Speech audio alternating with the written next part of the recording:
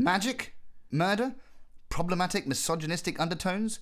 Join us as we delve into one of Britain's best-loved TV shows. So grab your duffel coat, don your curly wig, and dig up that 90s character actor as we welcome you to Podcast Macabre, the Jonathan Creek podcast.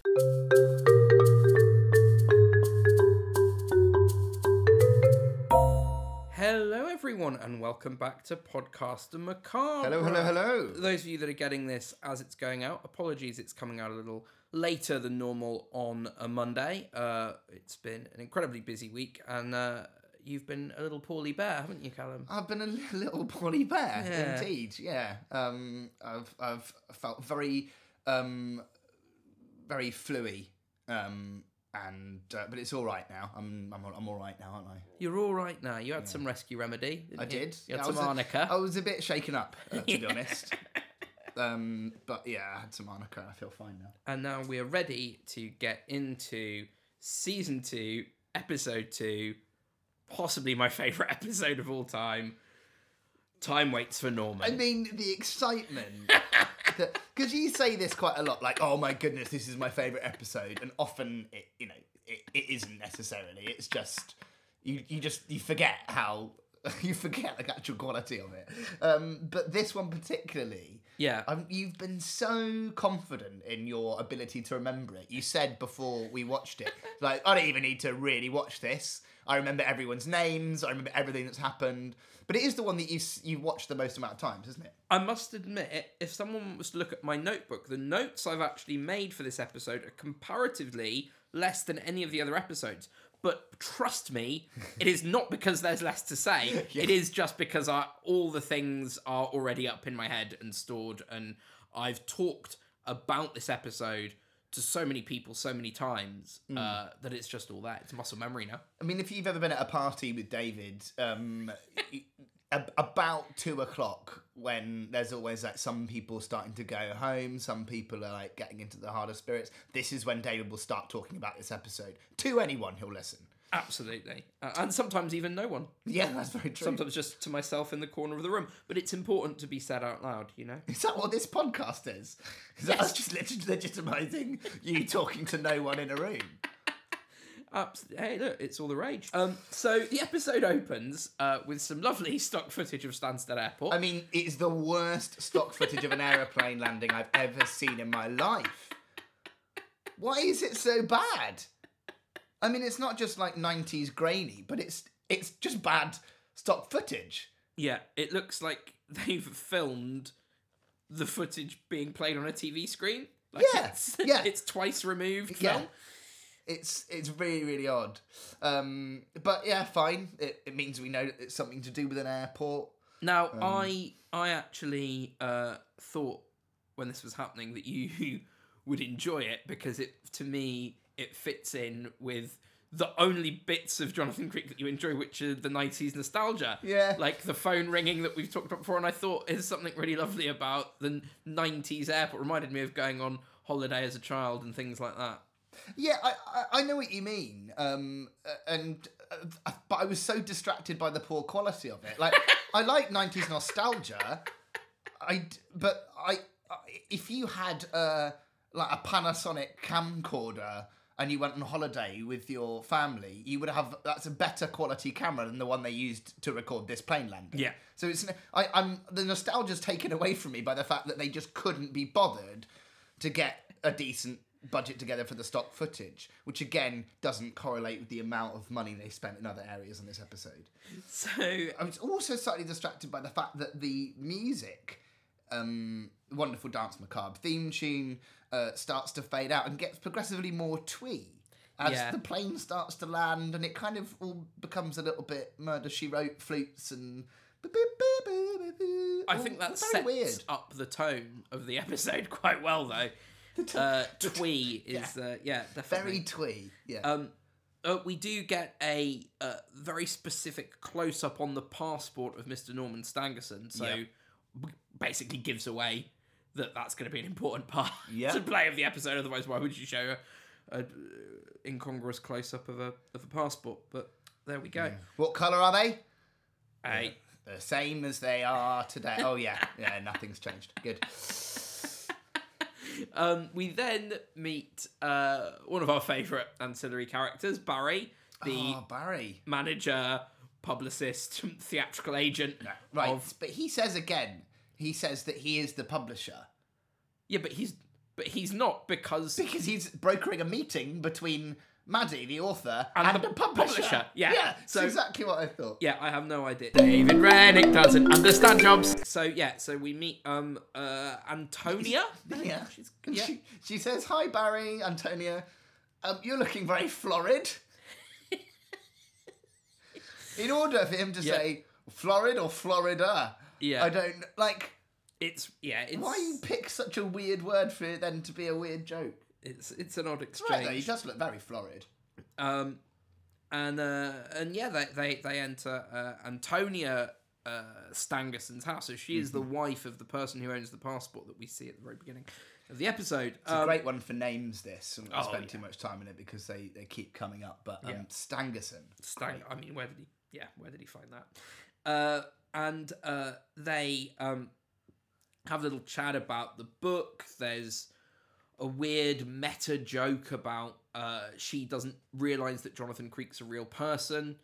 And she says, "Oh, what? He's not just some narrative conceit to further the plot." And I was Yeah. like, "Are you calling out the actual real character of Jonathan Creek in the TV series here?" Well, I wrote on this as well, actually, because it feels like it's a nod to the ridiculousness of it all. Yeah. Which I actually quite like, because I think that, Rennick's at his best when he's poking fun at himself. But it also means that Antonia definitely hasn't read any of Maddie's books, because they're in article form, Yeah. compilations of mysteries that she's written up in articles, where Jonathan Creek's obviously a very real person, because otherwise she'd be lying. Yeah. And also, let's not forget that some of these are used in court cases, and these are real murders that have happened. So she obviously so now I'm just distracted by the fact that Antonia's not a very good person at a job. But I do think this is a nice bit of continuity regarding Maddie's career, because they do show the cover artwork, and it's very clear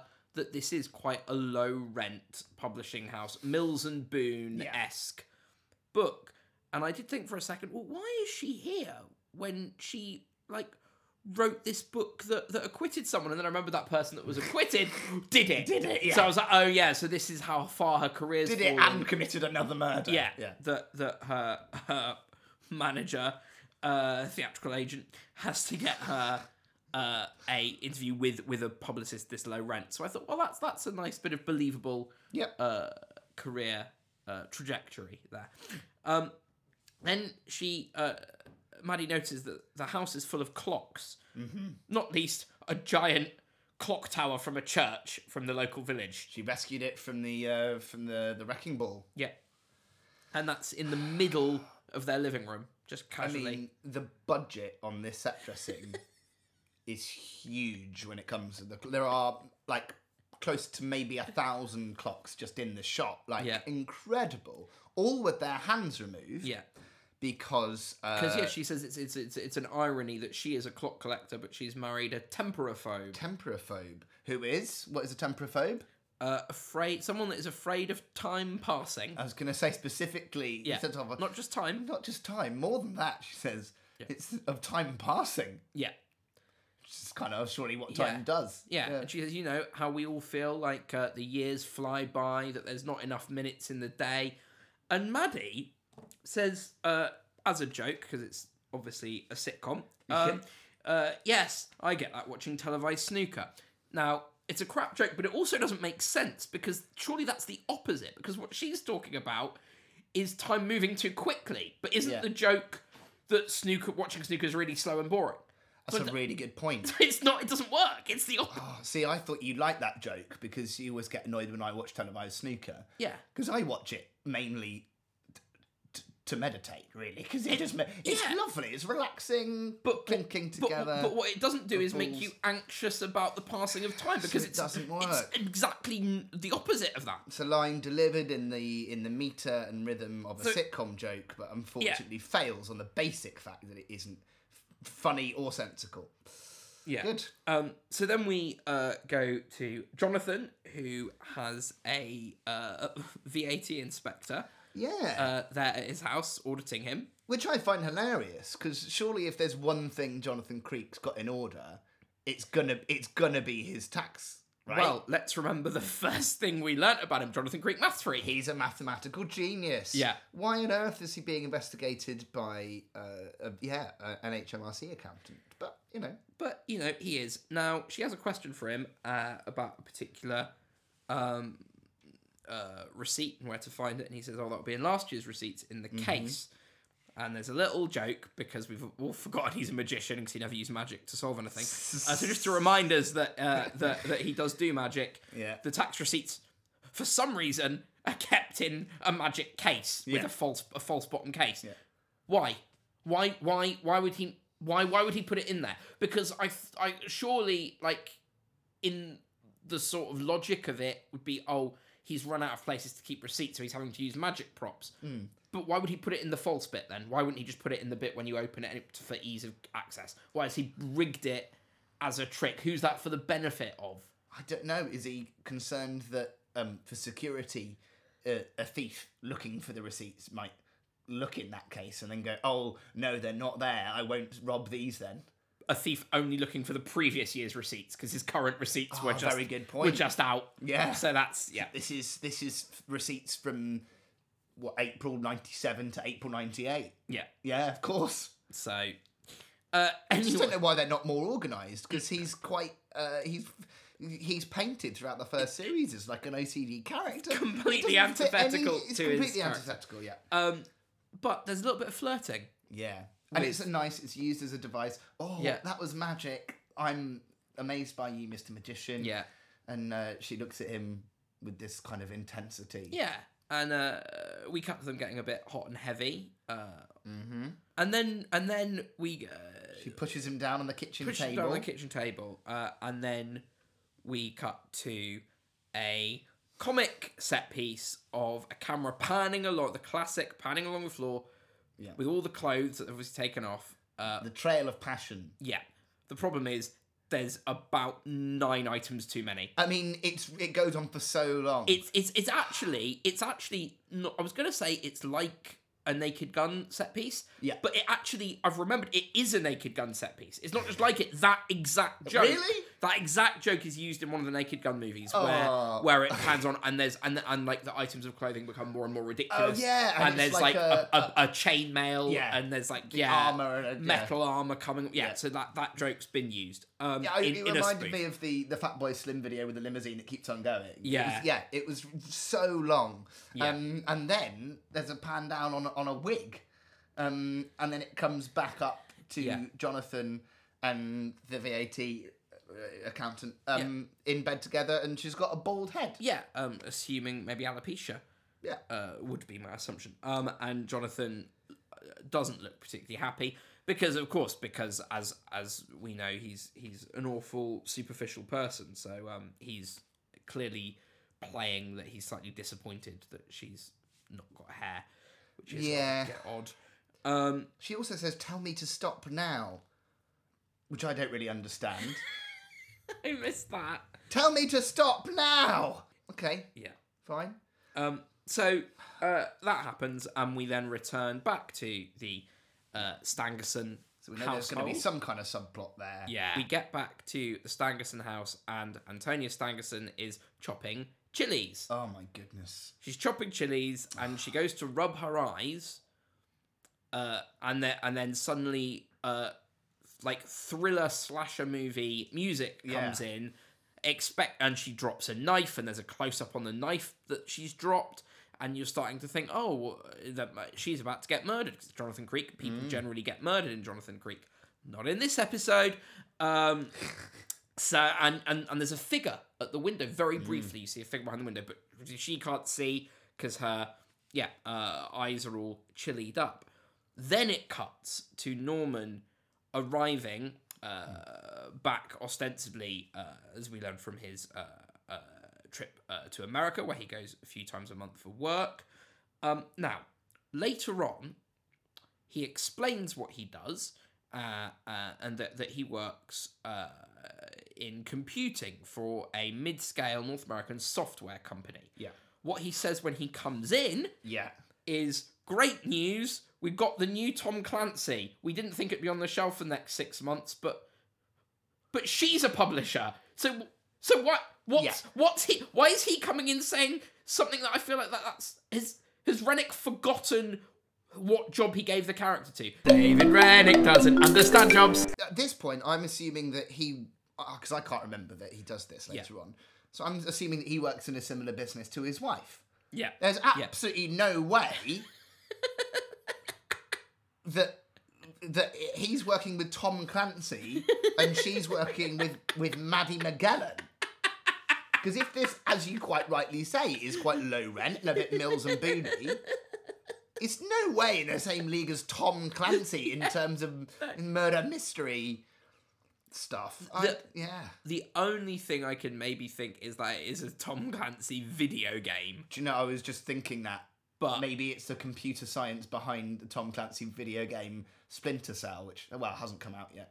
Yeah. But hitting the shelves in the next 6 months, it's an odd turn of phrase when you're talking about a video game. But anyway, maybe we could give them the benefit of the doubt and that's what they're talking about. But it certainly feels like he's talking about a book and that he's a publisher, which he's not, she is. So that was very confusing. But then, of course, when he enters, he sees what looks like his wife sat at a chair crying. Yeah, and she's sobbing. And a young man, Lewis French. Yeah. They're with her, and he says, "Oh God, what's wrong?" And she says, "Oh no, nothing. I've just been chopping chilies." So fine. Which we already knew as an audience, so I'm not quite sure why we needed to see him think that his wife was upset, and then learn that she was. Unless it was to do with the fact that Lewis has come and said, "Oh, this is your, husband's wallet. I found it in a wimpy. Found wallet in the wimpy. So she's already thinking, oh, hang on a minute. I can't trust my husband. Why? So maybe she is crying. Why? Why does someone going, oh, your husband dropped this wallet at Wimpy? Why would that make you not trust your husband? Because he's meant to be in America at the time that he says this wallet was. That he was meant to be in a wimpy. And that, to me, is more believable than her still crying from chilies she chopped presumably hours before. But I do want to... Because, obviously, yes, as you've rightly said, this sets up, essentially, the premise of the mystery of the episode. This is the catalyst. His wallet has been discovered in a wimpy that he dropped, and Lewis French, the employee of Wimpy, says he remembers him, which, again, I questioned, but fine, he needs to for the purpose of the plot. Even so, now I get annoyed at horror movies and thriller movies often when characters don't get as freaked out by weird things happening. The trope in like a horror thriller movie when it first starts and like you think you see this person, you don't. The general reaction is always like, oh, must have been the wind, or, rather than no one immediately goes, wait a minute, what just happened? Now, this, I feel, is the exact opposite. I feel immediately from the outset of the wallet being discovered, she's already like, oh, what is going on? And brings Maddie in to try, and everyone's going, oh, what's happening? And I'm like, well, surely... it probably is just a mistaken identity. Well, I don't know why everyone is suddenly so suspicious for quite a low stakes, like minor sort of confusion. Yeah, it is odd. I think her suspicion is a bit premature. However, it is backed up when she says, how was New York? And he went, oh, fine, yeah, lunches, meetings, yellow cabs. Yeah. So to be honest... yeah, that's true. It's a bad lie, isn't it? It is a bad lie. He's seen a picture of New York just before she said that. Went, yellow cabs. Yeah, lunches, meetings, yellow cabs. I also do just briefly want to touch on something I found quite strange, which is when he returns the wallet back to Norman. Norman gives him some money, Lewis some money out of the wallet, but it's never discussed. But it's not like there was a previous, reward for finding the wallet. But Lewis doesn't go, oh, thank you, or I can possibly... He literally, it's not... He just gives the money, and Lewis just takes it, and nothing's said. And I found that really odd. It was and presumptuous. Like Lewis is lower class, and therefore, like, Thanks. Yeah, In fact, there's probably a bit of racism in there as well. It felt a little bit like that. Yeah. It's David Rennick, so I'm surprised. So Well done for not stealing the wallet, son. Here you are. Have a crown. it's also a wimpy in Bishop Stortford, and Bishop Stortford is the absolute most Jonathan Creek location ever. It's got a great rhythm to it, Bishop Stortford. My next note is just, why is the boy so angry? He squares up to him so suspiciously. Again, why? What? It's because Rennick knows that he's written this episode so low stakes. It's so Everyone's dull. reaction has to be over the top. Like, why? Why do you care so much that he's going on? Are you mistaken? It couldn't have been me. And then he calls it Don't out you later dare on. say that to me. What? He calls it out later on. Yeah. In his own writing, he says, "Oh God, Lewis, I thought he was gonna grab him by the scruff of the neck. I thought he was gonna hit him. Go for his throat. Is the term. Right, there you are. Go for his throat. What? Don't do that when it's obviously ridiculous." Anyway, so she is still suspicious enough to then ring the New York office that night to check that he's still there. And, fake Kim Cattrall. Fake Kim Cattrall. Very good. Who actually, that actress, Laura Lee King, she appears in another episode of Jonathan Creek. I think it's called The Seer of the Sands. I think season 3 or 4. And I believe I read it was because they liked working with her so much on this brief scene. They invited her back for a bigger role. The Seer of the Sands. I know the episode you're on about. Yeah. Yeah, they've got fun for that, as we're going to find out soon.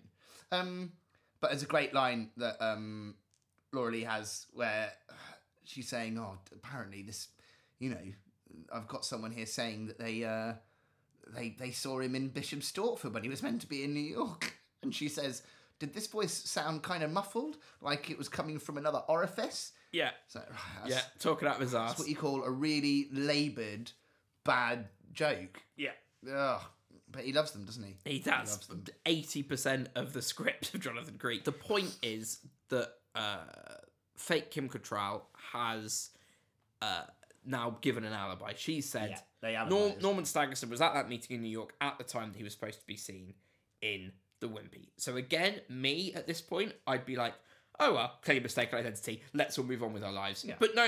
It causes a big. I'm like, why? Why are they so disbelieving of Norman Stangerson? Why is Lewis from the Wimpy the absolute beacon of truth in this? Well, just because he got a bit angry. I know what you mean, but they can't let it go because he does have his wallet. Yeah, but so where does the wallet come from if it was mistaken identity? He could have dropped it the previous day. Which I'm surprised he didn't say, which he doesn't. Yeah, actually, if there could be other information there that would be offered up. But no, he's got his lies and he's happy with them. Lunches, meetings, yellow cabs. So we go to Maddie. Has now been called to try and see if she can get any info and try and explain this. She after she's drawn a map on a melon. Has a little snoop around and goes. Yeah, it just annoys me again that Maddie's got to draw a map of the world on a melon in order to understand that he couldn't have been on both sides of the Atlantic at the same time. Yeah. It's exactly like every other episode where a woman has to work out something logical and goes, "God, I just don't understand how it could be possible." It's like, obviously that's not what it is, and you're an adult human. So you know that without having to draw on a melon with a marker pen. But let's just pretend all women are absolute idiots. You know? I can only work it out if it correlates to something in the kitchen. Yeah, absolutely. Awful. Then she goes for a snoop around and is looking through the laundry in the bathroom. And she looks up and Norman is in the bath, naked, reading a newspaper. Absolutely no startled, surprise, shock. What are you doing in the bathroom? Just starts having a conversation with her as if that's the most normal thing in the world to do. And it is not the first time in this episode we see very bizarre bathroom etiquette, which should be a trope of this episode that for this universe in this episode of Jonathan Creek, everyone behaves differently in bathrooms to the world and history. I mean, I think it's a trope of Jonathan Creek in general that people act oddly in bathrooms and have very different versions of what If bathrooms you think should about be. the opera singer from the last opera episode, singer in yeah, the last episode. That's a good point. But also, you're right, in this episode, it's not just weird bathroom etiquette, it's the fact that it's different depending on what kind of bathroom you're in and who you are. But Yeah. it's definitely something abnormal about it all. Yeah, he's very creepy. And it's that when I noticed his accent as well, actually. And I was trying to work out what his accent was. I actually think the No, it's because for that scene and that scene only, he was Scottish, but he Right. was never Scottish again before or since. That I forgot that. That freaked me out. I didn't understand that at all. And the actor is an Irish actor born in Cork, Right. obviously doing RP. Yeah. But for that one scene, he obviously came across a bit Scottish because he reminded me of the only other Scottish person I know with this particular accent is Armando Iannucci. Yes. Where he spent so much time Yeah. in the south of England, London and Oxford, that it's Yeah. very, very, Very soft. gentle, yeah. And he had that. Yeah. Which I Yes, went, he oh, did. he's Scottish. But actually, the actor's Irish, so it kind of explains that. You didn't Does need to it? know about. Does Well, it? Explains how he's... He's Irish, so it explains that he's English, but for one scene is Scottish. Well, once you know that there's only one take and that's all you've got. I'm not saying it makes logical, dramatic sense. I'm saying that given that they spent all the budget on the clocks, they only had enough camera in the film left for what they got. That was That'll it. do. One and done. That'll do. So then she's quite casually, obviously time has passed, he's had his bath, and they're back at the dinner table. Maddie's convinced Antonia to cook a chicken that she's brought. Yeah, that's weird. Another weird food gag. And Maddie's rifling through Norman's wallet, which he's completely okay with, and pulls out a piece of paper, and on it there's a riddle that says, "Oh, when I know to free hate, to sever no one." Very well says. remembered. Good. And this riddle is brought back a few times throughout the episode. So I'm not gonna say my thoughts on this now, because I did write them now because I remembered what it was. But we'll save that for later. But just the riddle is there, And we learn that it was wedged in between two business cards, which allows Maddie to ask Norman a bit about this business card, Yes.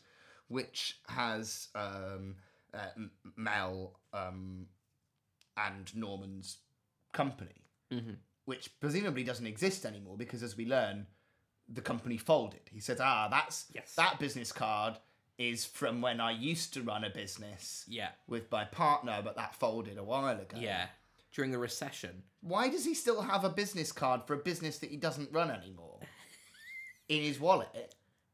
Sentimentality? Yeah, maybe. Maybe. I mean, also, it's not a good, well-designed business card for a company that specialises in graphic design. who have some pretty incredible contacts, as we'll learn in the Daily Pretty Morgan. incredible contacts, yeah. But But that's an important bit of information, and we get that through that device. learn about his business partner Melvin Porthrop. They run this company together. Recession, company folded. He got a job, landed on his feet with this American software company, but says he's lost touch with Melvin. Things didn't go very well for him, and they went their separate ways, and he's not spoken to him in a very long time. And that's what we know about that. Then it's time to bring Jonathan in to this mystery, and we see Maddie and Jonathan together.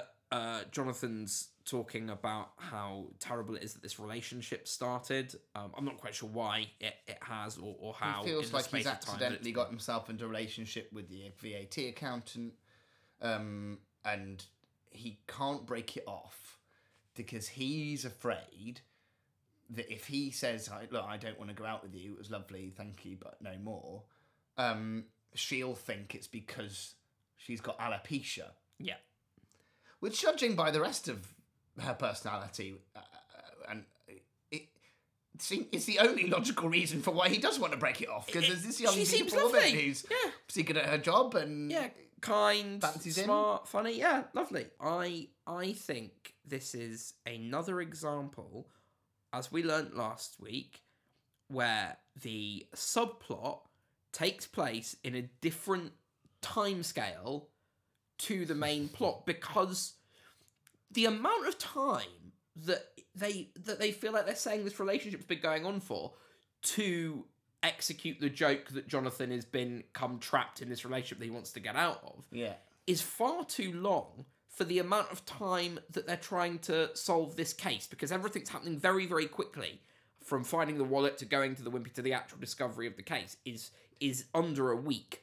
Yeah. But yet the relationship that's happening in between seems to have been going on for weeks and weeks. and weeks and weeks. So that's, again, I think another indication that there's this thing in Jonathan Creek where we think the subplot is linear, but actually it's not. It's Pulp Fiction it again. There you are, Pulp Fiction it again. I like that, like the use of that adverb. To Pulp Fiction. Something. Yeah. So but then, Maddie makes, of course, some quite cutting jokes about this woman.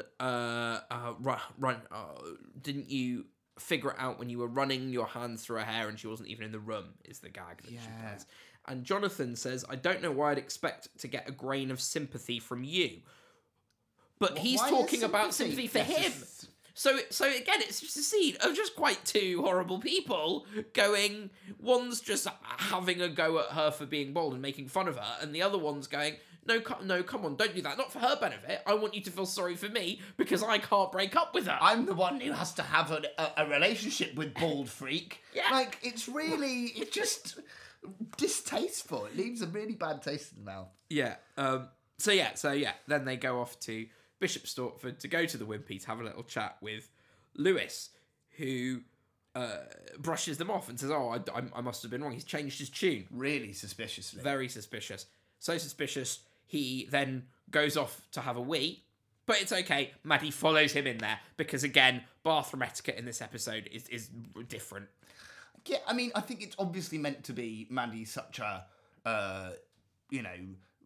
gutsy journalist. She's never going to let go of the story, so she'll go into the men's bathroom. I think that's what it's meant to be. It's just weird that it happens in the same episode, like 3 scenes after she's accidentally gone into a bathroom. Yeah. And the roles are reversed of who's kind of awkward. Although, actually, having said that, Lewis, again, still doesn't seem to have any problem with her interviewing him whilst he's having a wee. This is what I find interesting, is that he goes into the bathroom to escape Maddie. Yeah. Maddie follows him in. And instead of Lewis turning around and saying, "Look, what do you want from me?" and them engaging in a discussion, Lewis just carries on having a wee. So therefore, the motivation for him going into the bathroom wasn't to escape away from the discussion. It's just because he really needed a wee. Yeah. Which I think is great. Yeah. Like, once you know that logic, it makes that scene so much better. Now, then he washes his hands and kind of leaves and sort of tells her to stop following this story. And she turns around and sees someone else has entered the bathroom. Yeah. Did you recognise this person? Because you were a big fan of them. No. You were a big fan of them before. Oh, what? Did you not notice them from the moustache? Your favourite extra from... Oh, my goodness. The same extra with the same ridiculous moustache. He plays a the policeman in No bag Trace of Tracy. Moment. The big moustache. Yeah. Oh my God. Do you know why they used the same extra? Why? Because it's director Sandy Johnson. Oh. It's Sandy. It's Sandy Johnson. This is a Pulp Fiction in the sense that Tarantino gives himself a cameo in every movie. Oh my God. Sandy gives himself a little cameo in every episode as well. Oh, okay, I'm annoyed I missed it, but I'm also really excited now I know that information. Then we go to... Oh, good sleuthing, David. I thought you'd enjoy that. Then we go to Jonathan and Maddie, and Jonathan's playing a weird trick trying to prove that people don't remember people by showing them pictures of Newt Gingrich. I'm not sure why. But there are 2 of the staff at the Wimpy. Now, of course, because it's in North Essex and it's a Wimpy, they're idiots. Yeah. Again, David Rennick being so elitist as he is in every episode. And a bit of humour of them thinking that they said Newt Gingrich came in and then they don't fully remember the picture of Norman, and she says, "Oh, I think he did come in with the first guy who was Newt Gingrich." Yeah. So silly stuff, and he kind of is saying, "Look, there you go. That proves my point. Let's all just move on." Which again, I would have been saying from the beginning. Because again, why are we putting so much onus on Lewis? But then they spot a homeless guy across the road from the Wimpy. Think, well, maybe he spotted something, and then we go over to the homeless guy, David. The homeless guy is a second appearance from your friend and mine, Mr. Rob Jarvis, as you all know from Hustle. Eddie from Hustle. He turned up again, No Trace of Tracy, not just Sandy Johnson, but Rob Jarvis in No Trace of Tracy as, I think he was called Tex, the bandmate of one of He went to go Edmund get Drood. the pizzas, came back, and he was fired. Yeah. Now, again, if you haven't seen Hustle, you should. You need to watch it so you can understand David's excitement over Rob Jarvis, if anything. Yeah. Now, what excites me even more than just seeing Rob Jarvis and being reminded of how brilliant Hustle is that this is evidence that Jonathan Creek, episode to episode, is a shared universe. Because the character of Tex goes for the character of Tex in season 1, episode 5, goes to get a pizza, comes back, he's been chucked out of a band. He becomes so down on his luck, he ends up as a homeless person in Bishop Stortford. Now, brilliant storytelling. Before, you said there was a Venn diagram, right, of overlapping character actors from the Hustle and from Hustle and Jonathan Creek. Yeah. Now you're saying it's a shared universe in the same way of like Torchwood and Doctor Who. I think that's a bit of a stretch. No, not a shared universe between Hustle and Jonathan Creek. A shared universe between the standalone episodes of Jonathan Creek. That there is through lines, because I don't think he's just the same actor playing two separate characters. I think the character he plays in season 1, episode 5 It's the same. Is the same, and this is what happened to him because he got kicked out of the band. So if that is true, yes, right? One, that's just a good series. That's just what a good series looks like. You're having to do all this effort in order to do something that other programs just do anyway. Yeah. 2, yeah. Why don't Maddie and Jonathan recognise it? Well, to be fair, Jonathan never met him. It was only Maddie that met him. Right, yeah. We assume it was a while ago. And other than in this episode, people don't tend to photographically remember people's faces after glancing at them once. Except for Lewis. Do. Except me and Lewis at the Wimpy and Bishop Stortford. Yeah. Are the only two people that have that ability. I have to say, Rob Jarvis is very good. I mean, let us know what you think about that. He's Very good. Again, he is brilliant in this. He really is. And he has so much information. I mean... He's got to convey a lot of exposition. I mean, talk about... what is it? Deus Ex Machina, isn't it? It is just him absolutely being a device for them to move on the episode, because it's so convenient that he knows all this stuff. Not only does he remember Norman from looking at a picture, he also went, if you want any more evidence, I also remember that there was someone taking photographs of a place for rent next door, but people kept walking. I was like, how do you... You're drunk, and you have so much clarity. And not just drunk. Do you know what he's drinking? It's like mouthwash or something. Meths. He's drinking methylated spirits. That was it. Yeah. Like white spirit, which I think is so much of a cliche that you don't see it in television anymore. I mean, I've never seen it happen in real. I know it does happen or has happened. But David Rennick's never seen a homeless person in real life, has he? Yeah, I think you're right. I think you've just gone, what do homeless people do? Drink turpentine. And they've bought the turpentine for him. Yeah. So they've gone, what do you want? And he's gone, oh, can you give me some chemicals so I can drink that? And he takes a swig of that and goes, oh, cheers. Like, yeah. Oh, no. You don't, like, you think this is the drink of choice. Fine. So it's very good anyway. Yeah. Anyway, they get these pictures from this. He was absolutely right. There were pictures taken. So you've got photographic proof now. Norman Stangerson was there at the Wimpy. And so they decided that maybe it's time to pay a little visit to Melvin Porthrop. Melvin Porthrop? The former business partner, of course. I just found it funny again. I've said it enough times for it not to be funny. Melvin it's funny again. Porthrop. And they go and see him at his house, cleaning, sort of doing some gardening, I think, for his neighbour. Yeah. But they don't realise it's his neighbour at the time. They think it's his house because Jonathan goes in to try and snoop around. Yeah. But he's attacked by a dog. And whilst we get important information from Melvin, that essentially he's saying, kind of corroborating Norman's story, that they sort of haven't spoken to each other for a while and used to work together. All back in the past. As that's happening, there's a dumb show again. Now the third connection again with No Trace of Tracy. is the scene in the studio? Even the titles, No Trace of Tracy, Time Waits for Norman. These two episodes are very strongly interlinked, aren't they? Okay, all right, David. But that dumb show is ridiculous because it's Jonathan running away from a dog, and you go, oh, okay, it's meant to be kind of funny because it's a tiny Jack Russell as well, right? Famously yappy dogs, and Jonathan's obviously afraid of the dog. Cuts back to the conversation, then it cuts to inside the house where Jonathan's running away from the dog. And his entire arm has been lacerated. His wrist. Blood his everywhere. wrist, where there's, quite severe arteries. Yeah. Famously, where people kill themselves. So that's good. Absolutely. It's so brutal. It makes me actually worry for Jonathan's safety, which means that it's no longer...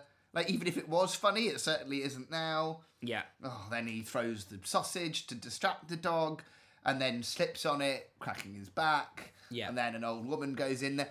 We don't need to find out what the consequences of this essentially breaking and entering is. No, that's He's all just fine, gone into someone's house that's not even Melvin. It's just an old woman who's presumably gone in and found him there. Yeah. But there are no consequences. He's No. just in the car, and she says, "Oh, Jonathan, stop being such a wuss." Kind of thing. So melodramatic. Yeah. When he's probably lost a lot of blood because he probably the dog severed an artery. But that's all fine and fun and games. There's a cut back to Jonathan's bald girlfriend. Jonathan on a date with his girlfriend, and they're looking through a photo album, and he's in the kitchen and he nearly drinks bull semen. Yeah, because that's funny. So apparently, being a bald person means that you've got jars of bull semen in your house. I don't know. It's like another attempt to make her weird, but because she isn't. Yeah, do you know what would have been a better attempt to make her weird? Write her as a weird character. Write her as an odd character. The thing is, David, you're writing all of it, not just the stage directions where you say, "Oh, put bull semen." Like you're writing have control. All of it. So if you wanted to make her weird, you could have done. What you did was make her really lovely, and then try and shoehorn in things to make her seem weird when she like. It's like you're trying to problem solve for something that you've created. Yeah. Oh, it's really annoying. So I've got this character. She's just not weird enough. Tell you what, I'll make her have some bull semen. Or no, go back and take responsibility for it all. But yeah, anyway, the only reason I mentioned that is just another kind of weird dig. But we've got the 70s kind of fast routine with the sausages into a joke about bull semen. And then we have this little reveal of the number.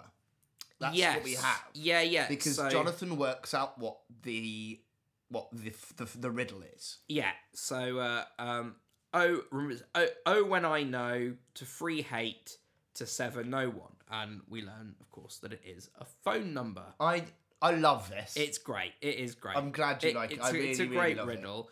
0190 238 2701. If you say it, it's a phone number.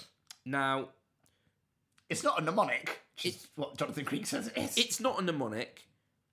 And also, I don't think phone numbers are that difficult to remember. Like, what's something that's difficult to remember but you need to... Do you know what's more secure than writing a riddle and leaving it in a wallet, just remembering the phone number? It's one phone number. Why didn't he just remember the phone number? Yeah. You could... To be honest, I'm not very good at remembering numbers. But if you had to remember one phone number, I mean, there are several numbers that I've got in my head from when I was younger to now. It's not, it wouldn't be that much of a problem. What's interesting, though, is even if, like me, you don't have a great memory for numbers and you were worried, I think it's harder to remember that riddle than it is the number. So he's written down the number in a code form. I don't know. I think it's a clever device, but I think you're maybe being a little bit harsh on it. I think it's a nice device. It's a nice device. I'm just saying, I think it would have been easy for him to just remember the phone number. Yeah, I can't argue with that, can I really? So then Maddie gets a call from Antonio Stangerson saying that Norman has died. They, of course, rush round. And do you want to fill us into how he died, Cal? Well, first of all, we have a big close-up on Antonia, who is crying hysterically. Yeah. And as I went to write in my notes, David turned to me and said, "Oh, she's been chopping chilies again." Right, which listener you may think is a little insensitive, but it's not. It's not, because watch it. That is the level at which she was crying, presumably for hours, when she genuinely was just chopping chilies. She's like, I've never known anyone to have such a strong allergic reaction to something that they've chosen to cook with. So yeah, anyway, we learn that she's crying hysterically. Maybe she's been chopping chilies as well, but also is sad because she's just been told that Norman has died. The question was, how did he die? A pyrotechnic went off in his face, is what we're told. Pyrotechnic. Because it was the 4th of July celebrations in America. Yeah. Now, what do you imagine when you imagine pyrotechnics? Well, we're in the world of magic shows and, I imagine, big flashbangs and... Yeah. I don't know, pyrotechnics, whoosh, bang, big, They are flash distinct and different to fireworks, aren't they? They're different things. Yeah, Pyrotechnic isn't a synonym for a firework. Because I'm pretty sure what happened is a firework went off in his face. It was 4th of July. Why have a mid-scale software company in New York got a pyrotechnics show to celebrate the 4th of July? Well, why just say firework? Well, you're right. You're right. But at this point, we don't know whether they did. Maybe they did have a Maybe they did. Right. At this point, Okay, yeah. we don't know. Let's just assume we're taking the information as it's given to us, not being cynical, being open-minded in this podcast. Right. Yeah. This mid-scale office in New York having their 4th of July celebrations, and they got some pyrotechnics in the office. Got it rigged up. One went off, and as you might expect, really, one goes off in the face of Mel Porthrop and it kills him. No, Norman Stangerson. Sorry, Taking it as read. Norman Stangerson. Sorry, quite right. Then what happens?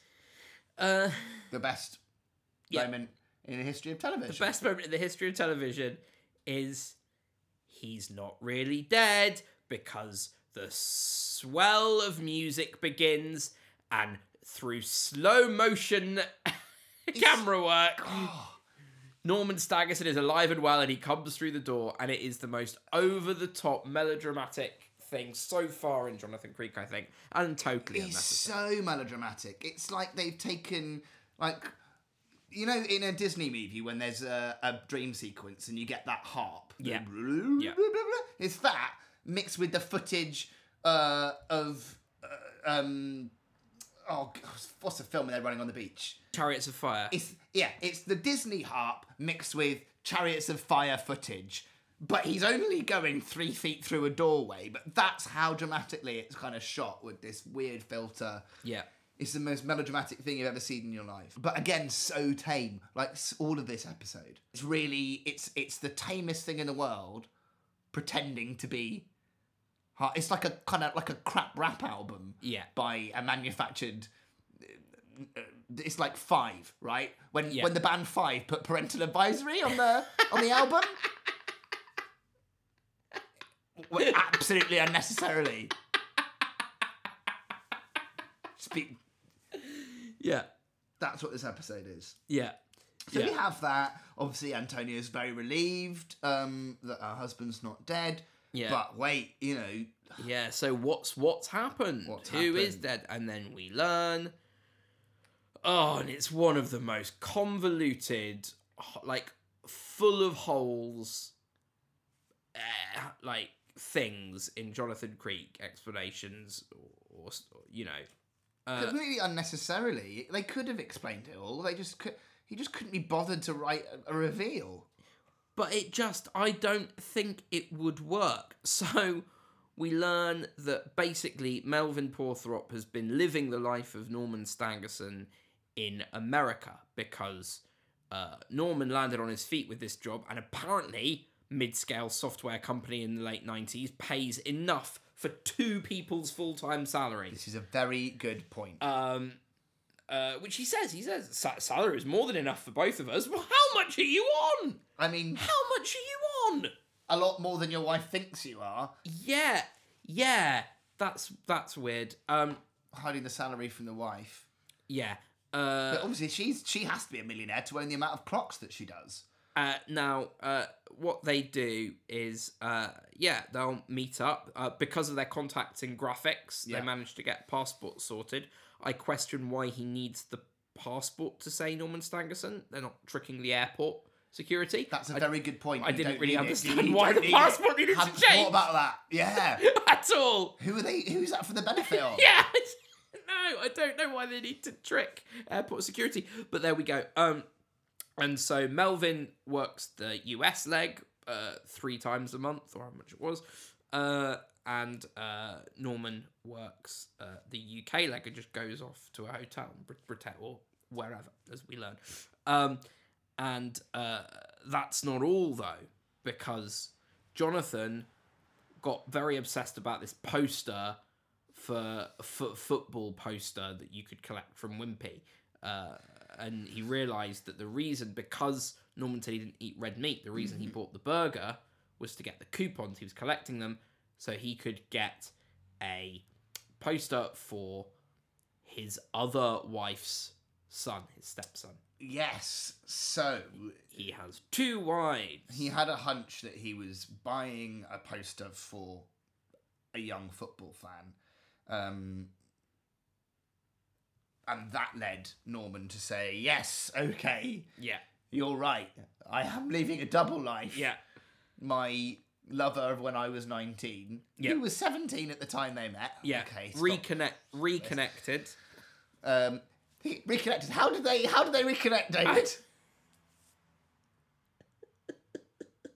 Come on. He says, then one day we reconnected. It doesn't matter how. Yeah. What? Yeah. I've just written in capital letters, you cannot do this. You cannot tell us what doesn't matter. Like, that's literally just the David Rennick Reconnected one basically day. putting Doesn't matter how. a post-it note on a script going, I'll get there somehow, I'll work it out later.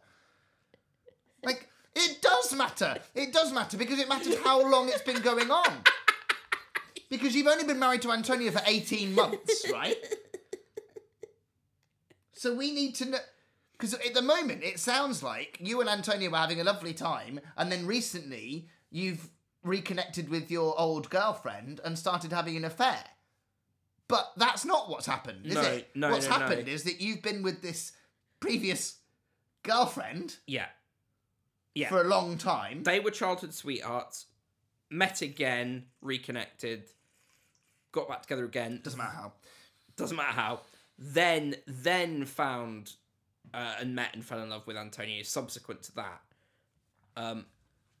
But before he met Antonia, this is where I get a bit lost. I was under the impression that the deal with Melvin Porthrop was already in place, and the deal with Melvin Porthrop wasn't actually originally to cover up being married to 2 people. It was just a nice thing to do for Melvin because he was down on his luck, right?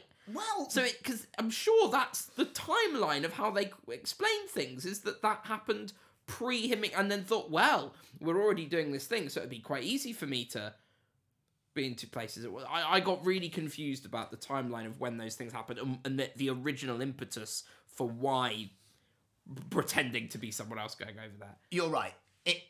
It can be explained. You can explain it away either way. You can say that because the information isn't there, because he just admits it, saying it doesn't matter, it's open to interpretation. So you can either say, well, they were seeing each other for a long time, then he got together with Antonia, and presumably the first girlfriend didn't mind. Yeah. And was okay with him being a bigamist. And so it was just the fact that he was a temperophobe. He was worried about time. Yeah. This whole arrangement allowed him to have more time. But then it also suggests that the son, her son is his, maybe? Yeah. But it wasn't dismissed that it wasn't. So it could be. But I think that's quite an important detail. Like, if I was Antonia, I'd want to know. Like, I'd want to know, do you have a son by another woman? Yeah. Even though we've been married? I'd be absolutely livid. I'd just like to say also, it shows Norman finding out the news through the girlfriend, right? The first wife. We don't know if they were actually married, but the crush from 17 and 19. She gets the phone call and tells Norman while he's playing football in the garden with her son, possibly their son, that Mel's died. Mm-hmm. So she does know. So she knows all about it and is happy because it's then that she gets the phone call, looks at him, he has this very dramatic reaction shot, and then we find out exactly how Mel died. Because there's a big picture of all the fireworks. Yeah. Which means that it wasn't pyrotechnics. They do mean fireworks. Yeah. It's just lazy script editing that they haven't gone back and bothered to change it. Yeah. So I knew they meant fireworks even before. I knew immediately when they said pyrotechnics went wrong. I was holding it. I was having faith. Yeah. But you were right.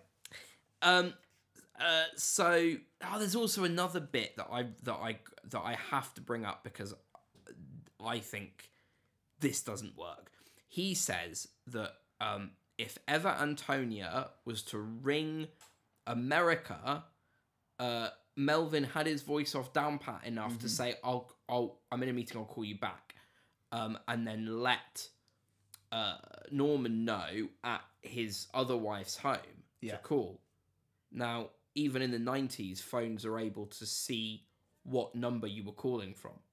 So she'd see that he was calling her from an English phone number, from an English landline. Yeah.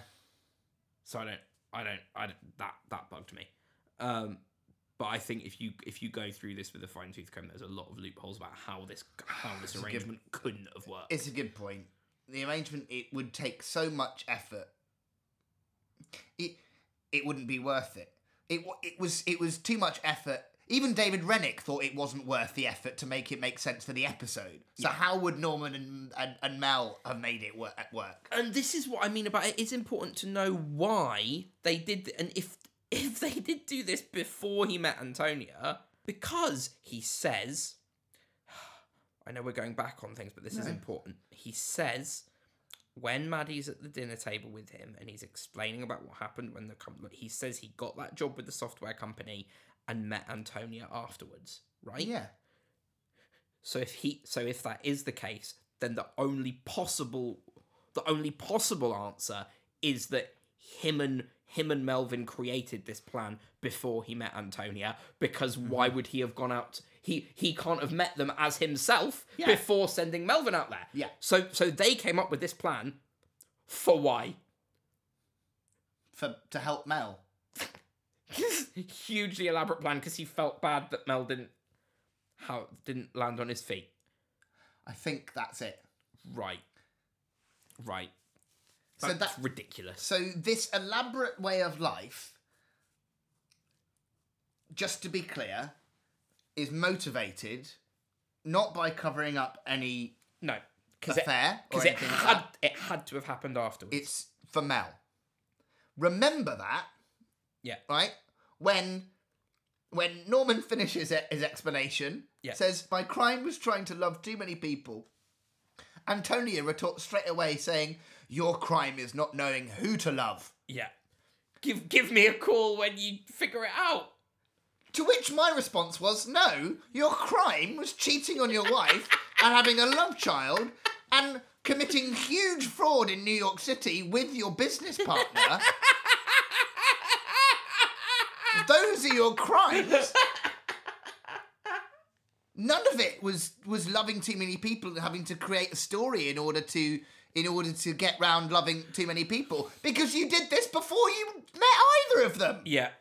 Yeah. Before you rekindled the relationship or even met Antonia. Yeah. So let's just be absolutely clear. Those are your crimes. You're not wrong. Why Antonia's going, oh, when you've made your mind up on who you're going to pick, me or her. What? You're going to stay with this man? I'd divorce him sooner rather than later, and I'd take him for not just what he's got in his bank account, but what he should have in his bank account according to the double salary that he's getting paid. Yeah. Yeah. Which presumably must be a lot because, Tom Clancy. So I have no idea what Antonia's logic is there, apart from the fact that, once again, this absolutely boring, mediocre man. Right. I'm glad you brought this up. What on earth is it they see in him? I'm glad you brought this up because I want to talk about this. Now, yes, we are led to believe, because of how they've styled him, the clothes he wears, the glasses, the job he has, we are meant to believe that he is this timid, mediocre man. But I think he acts the part. Like, he's quite a confident Lothario, but it doesn't work with the character they're telling him he is. Yeah. Like, when he's, kissing her neck when they're in bed, and when he's, I'm naked in the bath and reading a paper and I don't care if you come in or Yeah. not. There's these... Throughout the episode... It's a really good point. It feels like he is playing a different person than to what they've made him look like. I'm wondering, can he... I mean... Give us a bell if you think that this is what sexy looked like in the 90s. Maybe it did. Maybe middle-aged sexy was all about, the baggy grey suit and the thin-rimmed glasses. And being afraid of time passing. And being a temperophobe. Yeah. Yeah. So, I mean, that is literally the whole bloody episode. Yeah, there's a little flirty denouement with Maddie and Jonathan. Yeah. Where she pretends to... that she's inviting him to stay around because she says, "Oh, you missed your last train." And there's nice romantic music. He also explains there's a joke where he misunderstands her talking about Kojak as being another dig to the VAT inspector, and he says, "Oh no, you're so rude."